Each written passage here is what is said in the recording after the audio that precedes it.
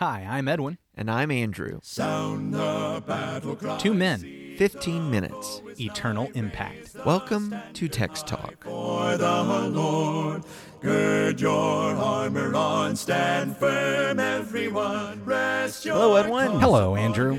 Edwin, I gotta tell you, there's something exciting happening this week. What is that? It's a bonus week of Text Talk. Bonus. I had a friend back in Tennessee, and what he lived for was extra innings of baseball. Extra innings of Text Talk. He said when you buy the ticket for baseball, you're only buying for 9 innings. Yeah. When you go to 10 innings or more, that's Free baseball. Free baseball. And what we got is some free Text Talk, freer Text Talk with a bonus week of Text Talk. That's exactly right. This is more free than all the other Text Talk is free. Exactly right.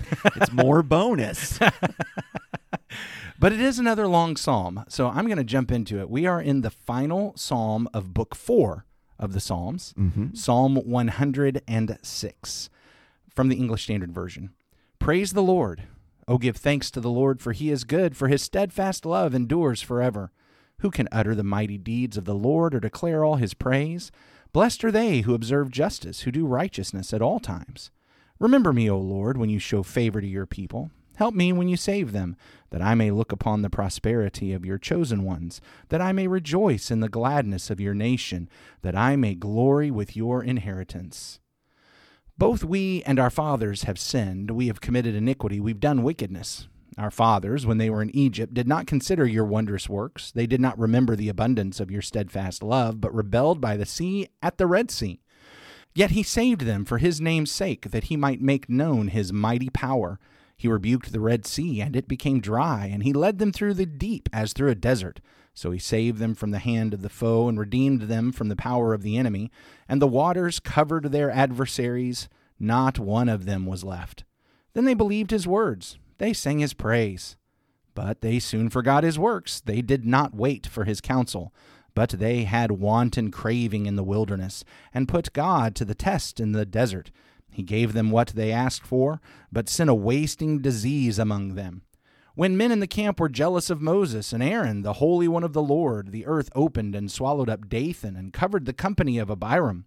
Fire also broke out in their company. The flame burned up the wicked.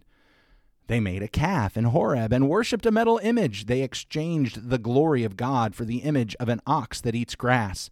They forgot God, their Savior, who had done great things in Egypt, wondrous works in the land of Ham, and awesome deeds by the Red Sea. Therefore he said he would destroy them. Had not Moses, his chosen one, stood in the breach before him to turn away his wrath from destroying them. Then they despised the pleasant land, having no faith in his promise. They murmured in their tents and did not obey the voice of the Lord. Therefore he raised his hand and swore to them that he would make them fall in the wilderness and would make their offspring fall among the nations, scattering them among the lands. Then they yoked themselves to the Baal of Peor and ate sacrifices offered to the dead. They provoked the Lord to anger with their deeds, and a plague broke out among them. Then Phinehas stood up and intervened, and the plague was stayed, and that was counted to him as righteousness from generation to generation forever. They angered him at the waters of Meribah, and it went ill with Moses on their account, for they made his spirit bitter, and he spoke rashly with his lips. They did not destroy the peoples as the Lord commanded them, but they mixed with the nations and learned to do as they did. They served their idols, which became a snare to them. They sacrificed their sons and their daughters to the demons. They poured out innocent blood, the blood of their sons and daughters whom they sacrificed to the idols of Canaan, and the land was polluted with blood. Thus they became unclean by their acts and played the whore in their deeds. Then the anger of the Lord was kindled against his people, and he abhorred his heritage. He gave them into the hand of the nations, so that those who hated them ruled over them. Their enemies oppressed them, and they were brought into subjection under their power. Many times he delivered them, but they were rebellious in their purposes and were brought low through their iniquity. Nevertheless, he looked upon their distress when he heard their cry. For their sake he remembered his covenant and relented according to the abundance of his steadfast love. He caused them to be pitied by all those who held them captive. Save us, O Lord our God, and gather us from among the nations, that we may give thanks to your holy name and glory in your praise. Blessed be the Lord, the God of Israel, from everlasting to everlasting, and let all the people say amen. Praise the Lord. Amen and praise the Lord. Amen. Praise the Lord. I tell you, as this psalm concludes, it wraps up pretty nicely, this book 4 of the Psalms. Yes. By having all the people say amen. Amen. Amen. Praise the Lord. Real quick, let me just, not for your sake, Andrew, I know, but because we do have other people listening into the conversation who may have started recently, let's just explain this notion of books in the Psalms. Okay, sure. Because that's one of the things that even for me, years into being a Christian, I didn't pick up on it. Here in the Psalms, there are 4 different divisions, 4 different collections of books within the Psalms itself. Psalm 1 through 41 is a collection or a book of Psalms. Yeah. And then it ends with a doxology at the end of Psalm 41 that says, "Blessed be the Lord, the God of Israel, from everlasting to everlasting. Amen and amen." And then there's a second book that goes from Psalm 42 to Psalm 72 that ends with this doxology. "Blessed be the Lord, the God of Israel, who alone does wondrous things. Blessed be his glorious name forever. May the whole earth be full of his glory. Amen and amen." And then it also tacks on, "The prayers of David, son of Jesse, are ended." Okay? Then we have a third book, which we've gone through in this season, Psalms 73 through 89. That one ends with this doxology, "Blessed be the Lord forever. Amen and amen." And now we have a fourth book that's gone from Psalm 90 to Psalm 106, which is ended, of course, with the doxology we read today. "Blessed be the Lord, the God of Israel, from everlasting to everlasting." And let all the people say, Amen. Praise the Lord. Praise the There's Lord. a fifth book. It does not end with a doxology. I think mainly because the last 5 or 6 Psalms are basically a doxology of praise.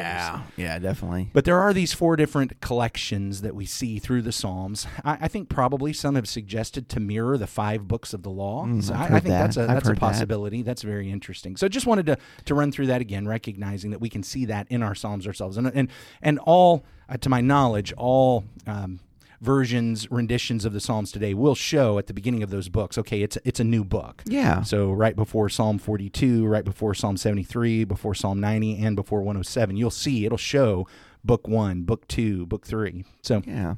No, that's really helpful.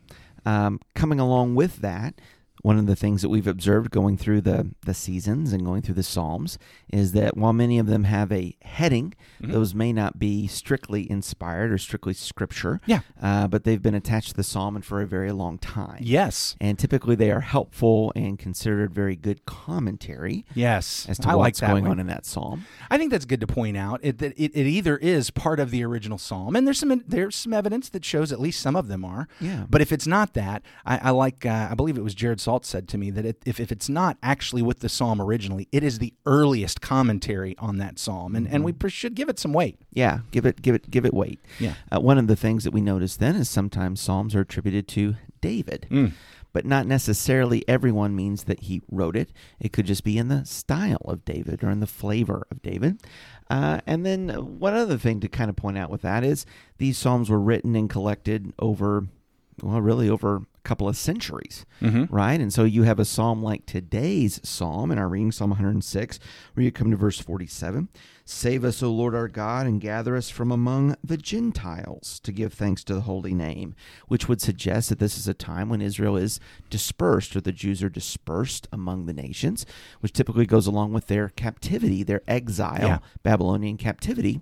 And so this would be a psalm that, while it traces an awful lot of God's mighty works and deeds with the people of Israel, we see that he hasn't called them back out of captivity yet. Not yet, yeah. To return from their exile and rebuild the temple and so forth. So you have a psalm here that seems to be composed in a midst of a captivity and trial, longing for God to do for them one more time what he has done for generations prior. Bring them home. One of the things I've been learning or reading about and actually being convinced of, as we've gone through the Psalms here in Season 4, Season 2, that while the Psalms are poetry and each psalm itself is its own literary unit, and we should study it in that way also, sure, that there is a loose story presented by the Psalms themselves. And probably, certainly I'm going to attribute everything to the Holy Spirit. The Holy Spirit got the Psalms in there he wanted. He got the Psalms in the order that he wanted them, and we're going to read them that way. But if you think of God working through the people at the various times of what they were dealing with, it makes sense that at those various historical periods, they're collecting Psalms that are very meaningful to them in that time. Sure. So what we find in books 1 and 2, a lot of emphasis on the kingship. I think we kick off in Psalm 2 with the one about the Son of God, who is the king set on his holy hill. Right. We get all the way through the end of book 2, and you end up with a psalm by Solomon. So we've got this united kingdom, but of course we know where that's going to end up. And then we get into book 3, which deals, it sure seems a whole lot with judgment, destruction. There was a real emphasis on the fact that we'd gone from David to Solomon. There was this hope that was this is the kingdom. This is the way it's going to be. It's going to grow. But of course, Solomon fails, and then the rest of it just is a wash until God finally takes him off into judgment. Which gets to the point you're making about this book. Yeah, we've got Psalms that, most of them, even though the first one was written by Moses, as we've walked through these Psalms with a lot of their Exodus references, allusions, however you want to say that, maybe even written by Moses to begin with in that time, we've got some Psalms that are really meditations for exiles as they're looking back to the last time they had been exiled and the freedom that God had given them. And here in this book 4, a lot of meditations for these saints, these Old Testament saints that are behind enemy lines, that are held in captivity, that are looking forward to hope, that are looking forward to restoration. They're remembering previous restoration, and they're looking ahead. I think that makes these 17 Psalms really special for us. Yeah? I mean, where are we?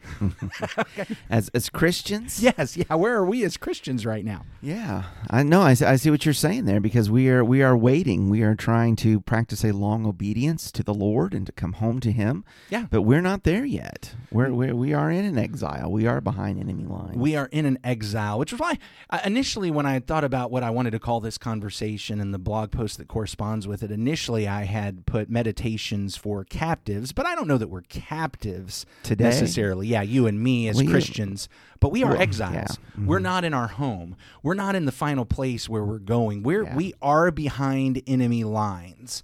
And that notion of we are looking forward to a restoration, we're looking forward to a reward, and it's good to look back when God has done that before to give us hope for what He's going to do in the future. Well, that's what I was going to say, and what a great lesson to take here, that when we are struggling to find hope, we need to remember God has delivered His people before.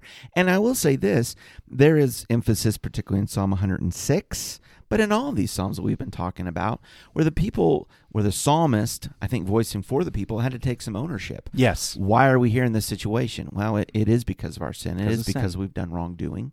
But God, in His grace and His mercy and His power, is willing to deliver and to save us.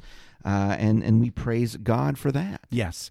So throughout this entire book, there has been that emphasis. I want to encourage everybody. And in the blog post, I don't normally comment on that in our conversations, but we don't have time to walk through it right now. In the blog post, I walked through the 17 Psalms and just recognized some of the meditations they had on the king, God the king, on how the king of Israel should act because God is king, on the sins they committed that got him here, on the grace of God that's going to get him out of this. Just a lot of different prayers and meditations. These are great meditations for you and me to be reading, to be focusing on, to be thinking of, and remembering our God who has good reason for letting us be where we are, but He is going to take us to that promised land, and let's look forward to that. Well, amen, and what a great reason to click on the show notes, people. Edwin, you work hard on these articles and posts, and they're really great, and you can even subscribe to get these in your email every day.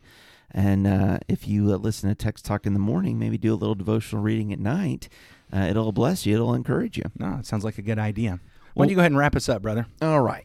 Our great God and Father, thank you, Lord, for today. And we thank you, Father, that we've got, by your grace, bonus time, bonus week to look at this 106th Psalm. And, Father, to try to conclude a unit here of Book 4 of the Psalms, that we might have extra meditation upon this Psalm and to see your mighty deliverance. And Father, your mighty deeds that the half have not been told, but these have been preserved for us that we might be encouraged, Father, that you are our deliverer. We praise you, and with all the people we say, amen. Amen. Thanks for talking about the text with us today. I'm Edwin Crozier, and I'd like to invite you to join the Christians who meet on Livingston Avenue in Lutz, Florida this Sunday for our Bible classes and worship. You can find out more at christiansmeethere.org. Check out our daily written devotional that goes along with today's episode. You can find a link for it in our show notes. Michael Eldridge sang all 4 parts of our theme song. You can get more from him at acapeldridge.com. Please remember to subscribe, rate, and review Text Talk in your favorite podcast app so others can find it and learn about it more easily. Have a fantastic day. Steady, pass the word along. Onward, forward, shout aloud, Hosanna. Christ is captain of the mighty throne.